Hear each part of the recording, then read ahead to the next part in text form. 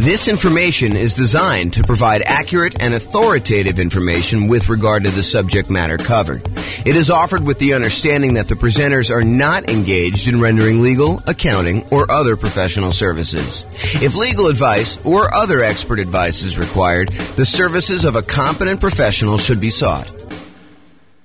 Welcome to the Dayton Real Estate Investing and Real Estate Financial Planning Podcast. Learn all about investing in real estate in Dayton, Ohio, with a combination of real estate financial planning and modeling with numbers specific to Dayton, plus syndicated, more generalized recordings of live and pre-recorded real estate investing classes, not all of them specific to Dayton. Be sure to stay tuned after the podcast for a message from our sponsors. Well, good morning and welcome, everyone. I am your host, James Orr, and this is a pretty exciting class, actually. It's a class about why you might want to consider putting more down when you're buying investment properties. And we're going to talk about it from a couple different perspectives. I guess we'll look at what the overall return you're getting is as you move from 5% down Nomad to 15% down non-owner occupant with PMI to 20% down investor loan with no PMI and 25% down and 30% down and 40% down. And we'll look at just a property I picked out that is going to be definitely different than the properties you're going to see. I mean, your numbers are definitely going to be different than what I'm going to show you, but hopefully you can pull out some of the lessons of looking at this property and see how things generally go. That way, when you run your own property, you'll actually be able to see this, and I'll show you how to run your own so that you can do this, your own analysis on this. So we're going to look at the returns we're getting as we go through these different down payments. And then what I'm going to do, I'm going to show you what the extra return you're getting on that additional down payment is. So we'll look at, hey, look, we're getting this return when we buy it with this financing. When we go from that financing to this financing, we had to add this much extra down payment. And by adding this much extra down payment, we got this amount of extra return. And so we can look at what the extra return is on the extra amount down and then make a decision as to whether or not we should take that money and invest it in extra down payment. The idea is we could take that money and we could do all these other things with it. So should we take that money and put more down on the rental property to see what the extra return we would get on that money is? So that's what we're going to cover. So first, when I like to look at the returns you're earning on rental properties, I often like to use my return quadrants. It's kind of a visual way for us to look at all the different areas of return you get when you own rental properties, including a total at the center. So the 5 areas that you have return, there's kind of 4 primary ones, and then reserves, which almost everyone except for me forgets to calculate in the return you're getting on your reserves.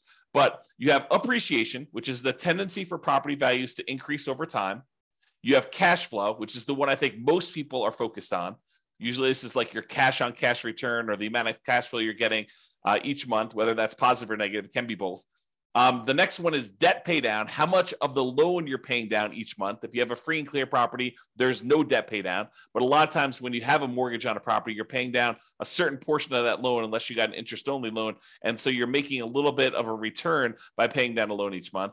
And then the last one is the tax benefits you get by owning the rental property. So those are the 4 primary: appreciation, cash flow, debt pay down, and the tax benefits of depreciation, which we often call cash flow from depreciation because it shows up like cash flow by you not having to pay taxes. And then the 5th one is obviously the return you get by having reserves set aside to buy this property. If we're going to use the reserves as part of the denominator, as part of the how much you need to have put down and have in order to invest in the property, then we also need to honor that you probably are getting some type of reserve return on your reserves as well. And that may be, putting it in a savings account, or maybe if you have enough, putting it in the stock market and getting a higher return, which we're not going to talk about in this class because I don't want to get too far off topic, but that's the idea. So when I talk about these kind of returns and the returns you get, I usually talk about it in 3 different sort of like flavors. Number 1 flavor is the return you're getting in dollars. How many dollars did your property go up in value in the year? How many dollars of cash flow did you have that year? how many dollars did you pay down on the loan that year, and how many dollars in cash flow from depreciation, your net benefit after you take into account the taxes you don't have to pay on that rental property by having that rental property. So like you add up all those and the amount of dollars you get from reserve. So the return in dollars looks at the number of dollars you're getting. But a lot of times we want to look at how much money you're getting divided by how much you had to invest in order to make that deal happen. So that would be what we call return on investment. So the dollars amount in appreciation you got divided by your total cost to close plus reserve. So the amount of money you had to use for down payment, the amount of money you had to use for your closing costs, any buy downs, anything like that you had on the property, plus any money you have in reserves, that gives us the return we're getting from appreciation. So the dollar amount in appreciation divided by the total amount to close plus your reserves on the bottom, that gives you a kind of like return on investment from appreciation. Do the same thing with cash flow, do the same thing with debt pay down, do the same thing with the tax benefits, like cash flow from depreciation, and the same thing for reserves. You get an idea of what the returns are. We can add all those up. We can find out what the overall total return was on the initial investment. Now, the return you're getting in year one on how much you put into the deal in order to acquire the deal makes a lot of sense. But if you think about what the return you're getting on a property you've owned for 10 years, does it really matter what you put into the deal in the beginning at that point?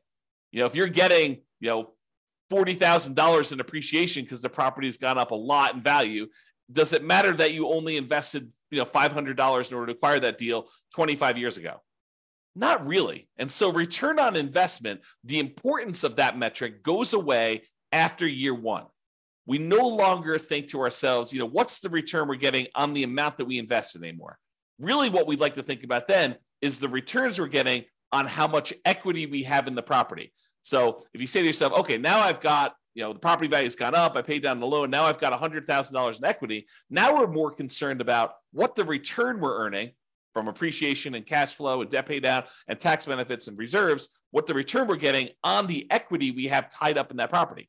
Because we could go and sell that property, release the equity, take that equity and go invest in something else. And so really what we want to think about now is what the return we're getting is if we decided to take that money and invest it somewhere else so that we can compare the return we're getting on the rental property to other options that we have in the world.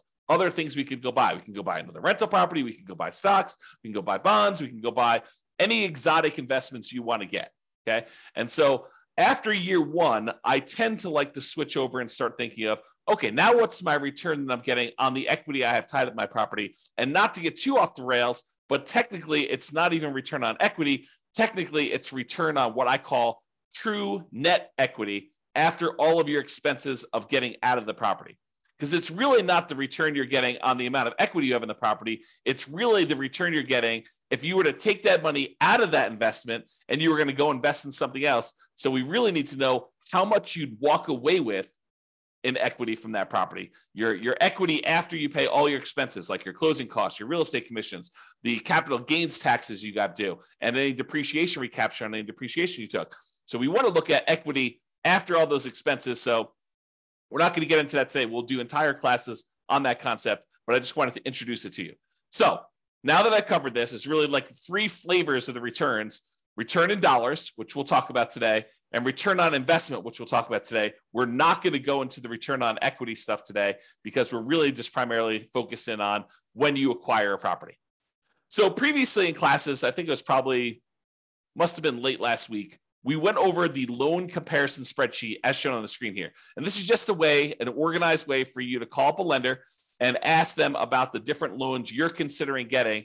And then you could fill in a spot on the spreadsheet for what the interest rate is for them, what the monthly PMI rate is, kind of make any notes about any points or anything like that you'd have to pay in order to get that. You put in your property value, and it does a whole bunch of calculations for you to show you what your monthly payment would be so that you can easily compare all the owner-occupant loans or all of the investor loans or all the loans if you're considering any option that would work for you. So this is just to show you like this kind of summary spreadsheet. I am going to use the numbers from this spreadsheet as just like the example from today. Now, it is impossible for me to go ahead and pick an interest rate or set of interest rates because they vary depending on the loan. It's impossible for me to pick a set of interest rates for you where when you finally listen to this recording, that those interest rates are going to be valid for you. First of all, you probably don't have the same credit score exactly that the person that we modeled this kind of spreadsheet from. And interest rates change every day, sometimes throughout the day, depending on the lender you're using. And so it's not possible for us to do this. And I will also tell you the differences between certain loans does vary a little bit day to day as well. The cost to get those loans. So realize you can't use the numbers I'm giving you. You can't just automatically assume that the returns I'm going to tell you for adding an extra 5% down or going from 5% to 15% down or 15% to 25% down. You can't just assume that the returns I'm giving you are going to be valid for you. You have to do this math yourself. And in some cases, your lender or your real estate agent can help you. If they're unwilling or unable to help you, you can reach out to us and we'll do a consultation with you and help walk you through the math of how to do this for your own situation. But in a lot of cases, your real estate agent or your lender will be able to assist you in doing this math if you want to. Okay, so we've got all the loan information on here. Let's walk through. These are the different interest rates. I just entered a lot of these numbers in the Real Estate Financial Planner calculator so that we can actually do the math on all this stuff easily. So it just shows you a summary, though, of what the interest rates were for 5% down Nomad, 15% non-owner occupant, 20% down non-owner occupant investor, 25% down non-owner occupant, 30% down, and 40%. And so you can see that the interest rate is lowest for that owner occupant, 5% down Nomad property.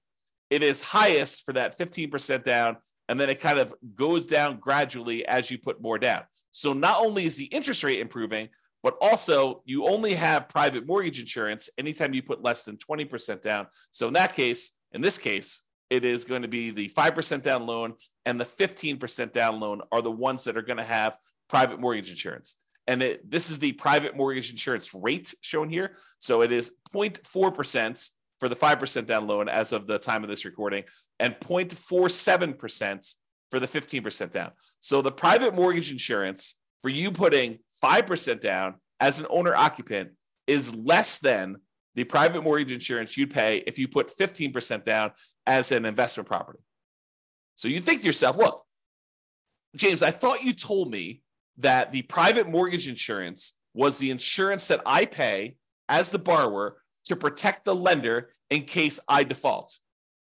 And I thought you said to me, hey, look, the lender would prefer you put 20% down, but they say, okay, I'll willing to make you an exception. I'll loan you, I'll make you a loan with less than 20% down, but you have to buy this insurance for me. That means if you default, they're going to help make me whole in case I need to sell the property and because I have to foreclose on you and then I have to get my money back out. So I want to make sure that they're going to protect me and make me whole in case there's a loss for me. So you think that the insurance would be cheaper if you put more down, if you put 15% down. But there's a difference. Private mortgage insurance is not just the difference in how much you put down. It's also whether you're an owner-occupant or an investor. It's also your credit score. So there's a lot of things that go into its number of people on the loan. So there's a lot of factors that go into the private mortgage insurance rate. And what I want to point out to you is this is counterintuitive, I think, to a lot of folks in that the private mortgage insurance for someone putting 5% down is lower than someone putting 15% down because we went from an owner occupant with the 5% down to a non-owner occupant investor with the 15% down. Okay, so in dollars, though, it's about $148 a month versus $155 a month and some change. So dollars, we're talking about, I don't know whatever that is here, $7 more per month. Not a huge difference in this particular case. Again, this can vary. So when you call up your lender, your numbers may be very different than what I'm showing you here. Okay? All right. An important notice. In the Real Estate Financial Planner software, I modeled this out and I'm showing you the return you're getting over the first year. However, I started in month 2. Why did I start in month 2 and not month 1? The reason why is in the Real Estate Financial Planner software, we do our modeling like the real world. In the real world, the first month you have a mortgage on a property, you buy a property on the first of the month, that first month you do not have a mortgage payment due. Why? Because the payment is due after interest has accrued for a month. You're not paying interest up front, you're paying interest in arrears. So the first month that you own a property, there's no interest due. The first month is when the interest accrues, and at the end of the first month, basically the first of the second month, the first day of the second month, is when you make a payment that includes the interest for the prior month and the small amount of principal that you're paying down on the loan in most cases. Okay. So the reason we're starting in month 2 is cash flow in month 1 looks exceptionally good. And I did not want to bias our numbers by using the return you're getting for the first month that you owned a property and have it skew that it looks like you got a lot more cash flow on a property, because you didn't. Okay. Even though in reality, when you buy a property, your cash flow, if you buy a property on the first of the month and you rent that thing out right away, then the return you get for that first month is amazing, because it's almost as if you don't have a mortgage that first month. You do, but interest is accruing and you haven't had to make a payment yet. All right. And then after you've owned the property for a month, then you make the payment. Okay. And we'll cover this in future classes because there's some subtlety to this. If you get the loan mid-month and they usually have you prepay interest for a certain amount of time, and then you don't really make a payment until usually more than 30 days later on the first of whatever that next month is, there's some subtlety there, but I'm not going to get into that for today. Okay. So point out, we're not starting in month 1, we're starting in month 2, and we're counting 12 months for month 2. Also, we've assumed that you can rent the property that you did as a nomad in the first month, which is not true, right? Usually nomad, you're buying a property as an owner occupant, you're moving into the property, you're living there for at least a year. It's a requirement of the lender when you get the loan that you're agreeing to do an owner occupant loan. You're signing a piece of paper at closing. If you don't abide by that loan thing, you're committing loan fraud, which is punishable by prison. So you do not want to do that. So you're agreeing to stay in the property and live there for a year, which means you're probably not getting rent unless you're getting roommates for that first year. However, for the sake of this analysis, I assume that you could rent the property in year 1. Not true, but for the sake of just doing the analysis and doing the math, we've assumed that you're renting the property from as soon as you buy it. Okay, with that being said, let's take a look at the returns we earned on doing a nomad 5% down return in dollars quadrant. Remember that kind of like the number of dollars that we did? So here are the different returns we earned by buying that property, starting in month 2, going through month 13.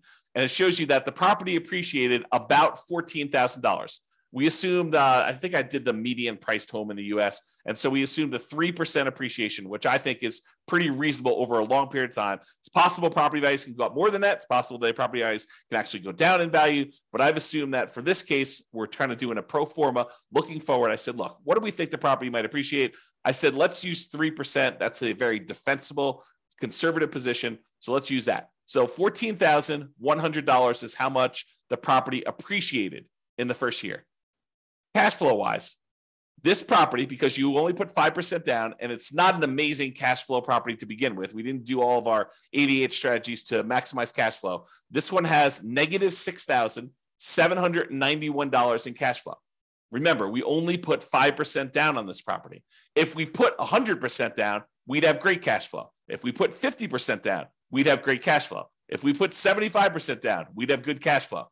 But because we put so little down, we basically have what I like to refer to as deferred down payments, because you chose to put less down and to receive less cash flow. In this case, it's negative. If you put more down, you get more cash flow. So instead of putting more down, you chose to get negative cash flow in this. So appreciation was $14,100. Cash flow was negative $6,791. The amount you paid down in the loan in that first 12-month period, technically 1 month later, as I talked about already, is $5,985. So you paid down almost $6,000 on the loan, and the tax benefits you got by owning this property after your taxes, basically this is your net after your tax rate, is $2,168. And we said that you put 6 months of reserves away, and we had that in a savings account earning 1%. So you got $223 in reserves, the return you earned on the reserves you set aside for owning that rental property. So the total amount you earned by doing this property is $15,686 in the first year. That is the return in dollars by owning this particular property.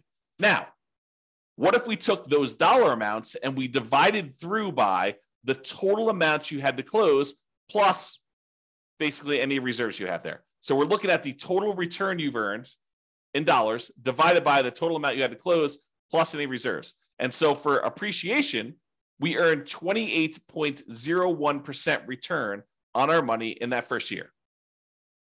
I'll repeat that. 28% return on our money in the first year. That's because we only put 5% down and the property went up 3% in value. So we put so little down, but the property still went up $14,000 and change. So 28% return from appreciation. Now, negative cash flow.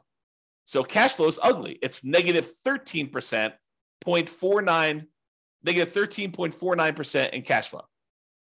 Because the cash flow is negative, we have a negative return there.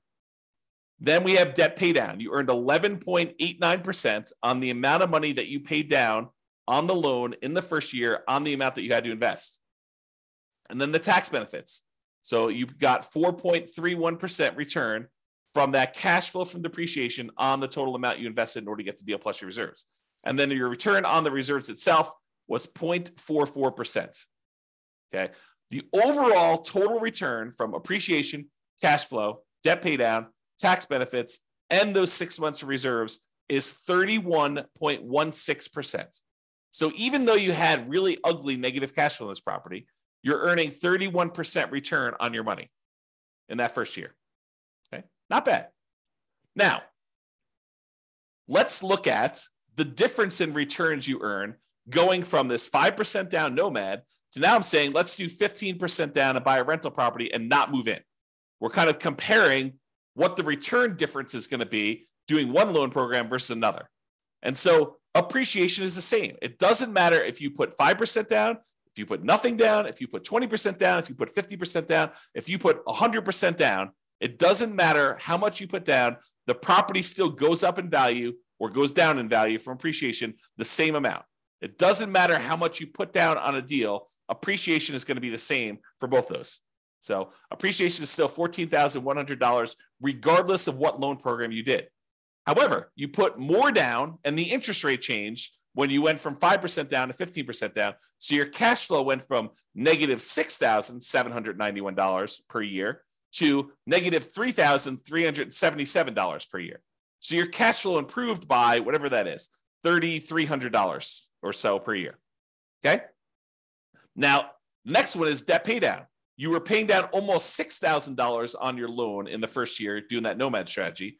Now, because you put 15% down and because the interest rate changed, you're only paying down $4,339, which is a difference of, $1,600 or so in change. So you paid down $1,600 less in that first year because you changed loans from 5% to 15%. So it's a difference in your return because these things change as you change your down payment amount. And then your tax benefits, they don't change regardless of how much money you put down. You still get the same tax benefits by owning an investment property that you do whether you put 0 down, 5% down, 15% down, 25% down, 50% down, or 100% down. It's still $2,168 on this property. However, the amount you have to set aside for reserves does change because we're saying reserves are 6 months of your total cost to run a property. And if your payment changes, it means you have to set aside less if your payment goes down. So you end up earning a little bit less on reserves. You earned $223 for the year as a return on your reserves when you put 5% down versus $206 in reserves from reserves when you put 15% down. So the overall difference, you went from earning $15,686 by owning the property with 5% down to now you got $17,436. Squint really hard, about $2,000 more by putting an extra 10% down on the property. You went from 5% to 15% down.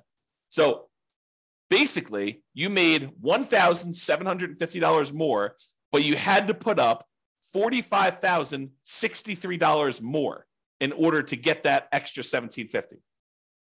So when you think about that, you're like, okay, is it worth for me to earn $1,750 more in the first year on this particular property by putting up $45,000? Well, that's a return of 3.88% on the extra down payment. On that extra $45,000 that you had to put down, you're getting a 3.88% return on doing that. In my opinion, that's probably not worthwhile, right? You're basically putting up $45,000 and you're only getting $1,750 more by doing that. But you have to decide that, and you have to run your own numbers to determine that. Okay. So this is the math we're going to do. We're going to say, look, what's the return we're earning in total from doing, this particular property with this financing? What's the return by doing different financing on the same property? And then we're going to say, how much more did I have to put down on that? And how much more did I earn by putting that down? And we're going to determine, should we put that extra amount down or not? You get to decide. Okay. So now we're going to look at the difference in return amounts. So before, we were earning 31.16% total return from appreciation and cash flow and debt pay down, the tax benefits, and on the reserves. So when we did the Nomad strategy, we were earning a 31.16% return in that first year on the total amount of money we had to put into the deal, including reserves. Now, when we put 15% down, we're earning 18.28% return. A lot less. Not quite half as much, but a little bit less than half as much. So your overall return on investment decreased from 31% to 18% by putting more down. Now your cash flow improved, but it's still slightly negative. Because I think a lot of folks are really focusing on this cash flow number. They're like, look, it's cash flow, it's cash flow, it's cash flow, especially when it's harder to do cash flow in our current marketplace. Prices are way up, interest rates are way up, rents are up, but they're not quite as much up to counteract both those high prices and those higher interest rates. But they're really focusing on cash flow. And yeah, cash flow does improve when you go from 5% down to 15% down, but your return gets cut significantly overall. You're much less leverage, also much less risky. If you measure risk as, different things like your resiliency to changes in rent, or your resiliency to changes in prices, or the amount of reserves you have set aside, or your debt load to your net worth, or your debt load to your liquidity, like all of those different measures of risk, when you put less down, those tend to get better. So less risky. All right. So I've gone through the first one a little slower. Now let's just summarize what's happening on all of these. So if you look at the other one, we were doing $15,686 was the return. We earned on Nomad $17,436 on the 15% down. You'll see that's these numbers here. So when we do the Nomad strategy, that's this one. That's $15,686 total. The one where we put 15% down is $17,436. Then this is the one for 20%, 25%, 30%, and 40%. And all of these bars show you the breakdown. So it's $14,100 for appreciation for each of the individual properties. It just summarizes all of them for you.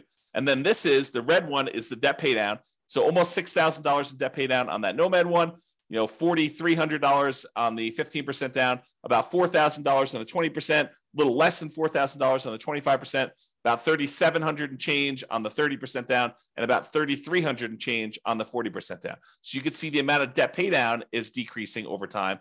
The cash flow number was really negative when we did Nomad, not less negative, but still significantly negative when we did the 15% down.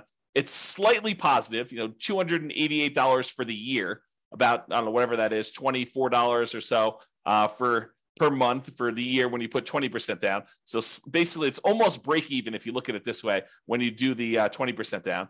Then you get some positive cash flow when you go to 25% down. That's probably $200 a month. Then it increases a lot more for 30% down and a lot more for 40% down. So you can see the cash flow changes. And then the amount you get in cash flow from depreciation, the tax benefits, is the same. Okay. So you can see how these returns vary. Now what we're going to do is we're going to look at the returns we're earning, the dollar amounts, on how much we had to put into the deal in order to buy it, including total cost to close and the reserves. That's what we're going to do next. Same chart, but the numbers are going to now change from the dollar amount of returns, return in dollars quadrant, to now the return on investment quadrant. Okay, that's this. So when we did the Nomad, we were getting a 31.16% return on the amount of money we had to invest in the deal, including reserves. Oh, I should point out that this little gray line here is the return we're earning on reserves. It's just so small compared to everything else that it doesn't even show up on the chart. Okay, but you can sort of see it here. It shows up a little bit on this one, but overall, it's a really small change in your return, but it does impact your other returns, right? Because the amount of money we're earning, we now need to divide by not only the total cost to close, But in addition to that, those 6 months of reserves. So if you're used to seeing significantly higher numbers for your returns, you may be saying, James, these returns are like horrible. Well, part of the reason they're horrible is because in order for you to prudently invest in real estate, you should have reserves for your rental properties. And if you don't, you're doing it wrong. And if you don't include that in your calculation, you're also doing your calculations wrong.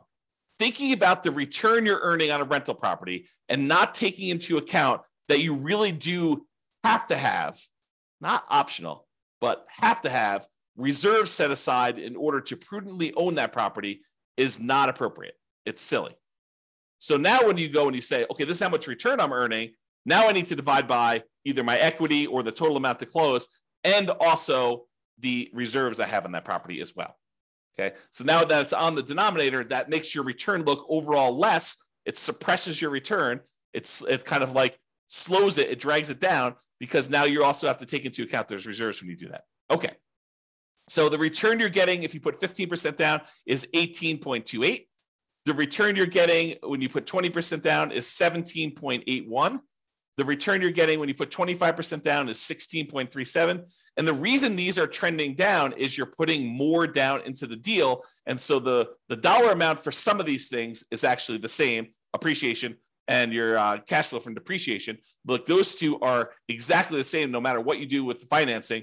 However, your cash flow changes and the amount you pay down the debt also change. But the amount you put into the deal on the denominator has gotten a lot larger. So your overall return on investment is going down. So 16.37 for the 25% down, 15.29 for the 30% down, and 13.63 for 40% down. So you see the overall return is going down for these. Okay. Although the cash flow return is increasing. All right. Now, remember before we did that difference, we said, hey, look, you put $1,750, $1,750 more, but you had to put up $45,000 more. That means the return you got on that extra down payment when we went from 5% down to 15% down was 3.88. We're going to do this same math for all of the different loans. That's here. So when we go from 5% down to 15% down, you earned 3.88% on that extra down payment. Probably not worthwhile in my opinion. However, when you go from 15% down, if you're going to do the 15% down loan to go to the 20% down loan, that extra 5% down, in order to get your extra return, you're earning 15.74% on that extra 5% down payment. That to me is probably worthwhile. To come up with 5% more down payments, you get an extra 15.74% return on that extra money. That's what we're saying. When you go from 20% down to 25% down, you only earn 8.83% return on that money, which is not like horrible, but it's not amazing, right? I mean, I think an 8% return, almost 9% return seems relatively good, but not like amazingly great or horribly bad. To go from 25% down to 30% down is 8.55% better. It's the return. It's not better. It's 8.5% return on the extra down payment.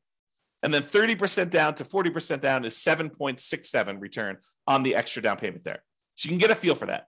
Now, you could go and compare this. Like you could say, look, I'm going from a 5% down loan. I'm considering doing 25% down. What's the difference in down payment between the 5% and the 25%? And then what's the difference in returns I'm getting on those? You could calculate that out. You could do any of these variations. I didn't do all of them because we'd be here all day, but I did do ones going from this Nomad one to each of the individual other loans. So now this one is saying, look, to go from that 5% down to the 15% down, we already know that one. It's 3.88%.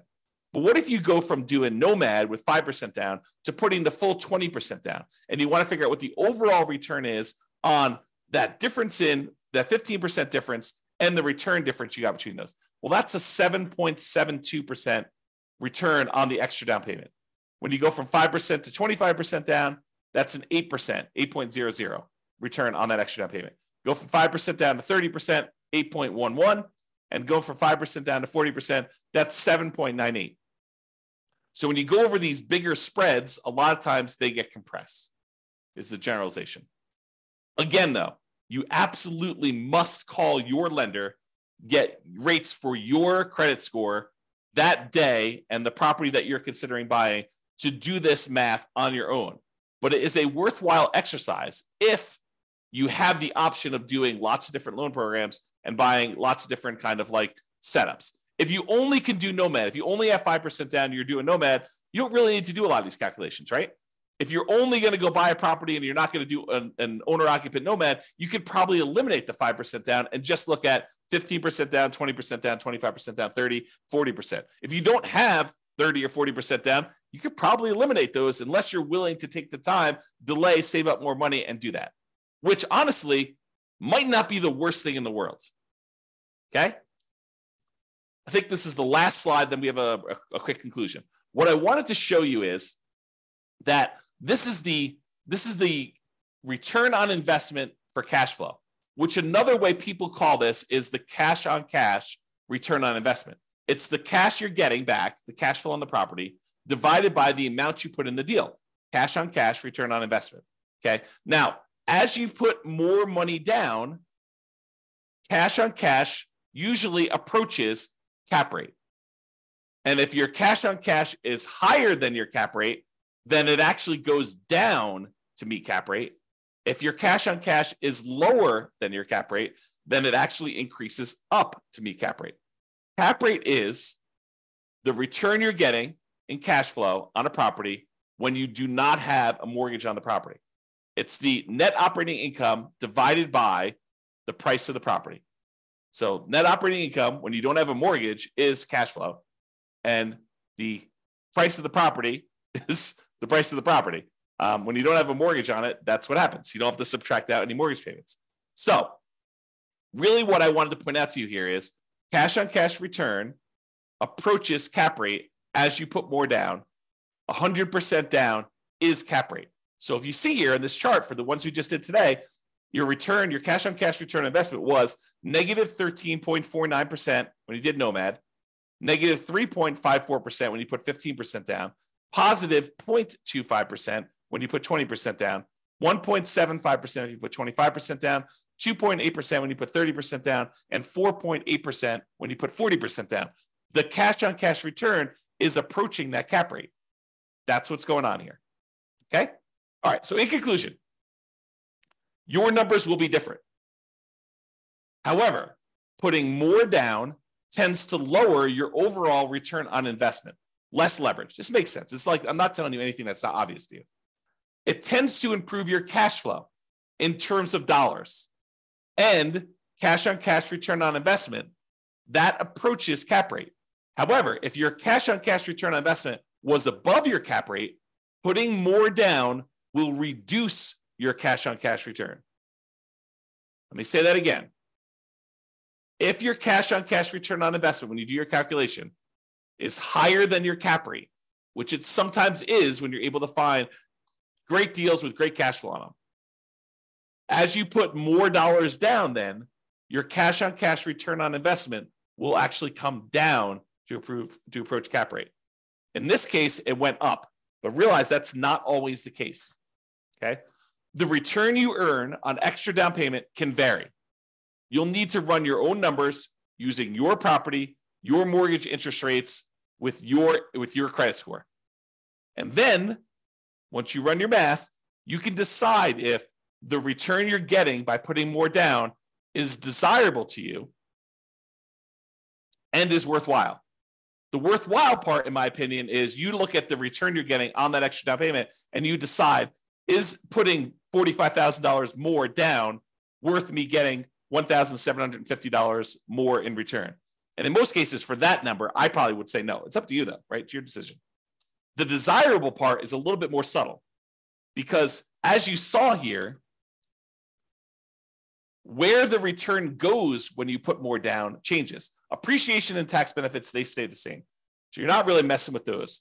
However, it's a balancing act between how much cash flow you get and how much debt pay down you get for how much you put down. These vary a lot with down payment. And you put more down, you tend to get less debt pay down, and you tend to get more improved cash flow. And so you got to figure, a lot of people are focusing on this cash flow number, and they decide, hey, look, I'm going to go put more down because I want to get improved cash flow, or pick another property that has better economics, right? I think that's another solution for a lot of folks. Plus all the 88 strategies that we're not going to cover today. Okay. All right. So that's all I got for you. Thank you all for coming. I do appreciate it. I assume there's no questions. No one's been asking any questions. No one's been interacting. So thank you all for coming. This has been James Orr. Have a great day, everybody. Bye-bye for now. With home prices up, mortgage interest rates up, and rents up, but not quite enough to counteract the higher prices and interest rates, cash flow on rental properties in Dayton is harder than ever. Book a call with the Real Estate Financial Planner to apply our proprietary 88 strategies to improve cash flow on your rentals. See the show notes for a link to schedule your call and improve your cash flow today. If you're a real estate agent, lender, or professional in Dayton that wants to help our real estate investor listeners, consider reaching out to learn about collaboration opportunities with this podcast. We'd love to add more value to our listeners by having you assist our investors buy, sell, and finance their real estate investments. See the show notes to schedule a call to discuss collaboration opportunities.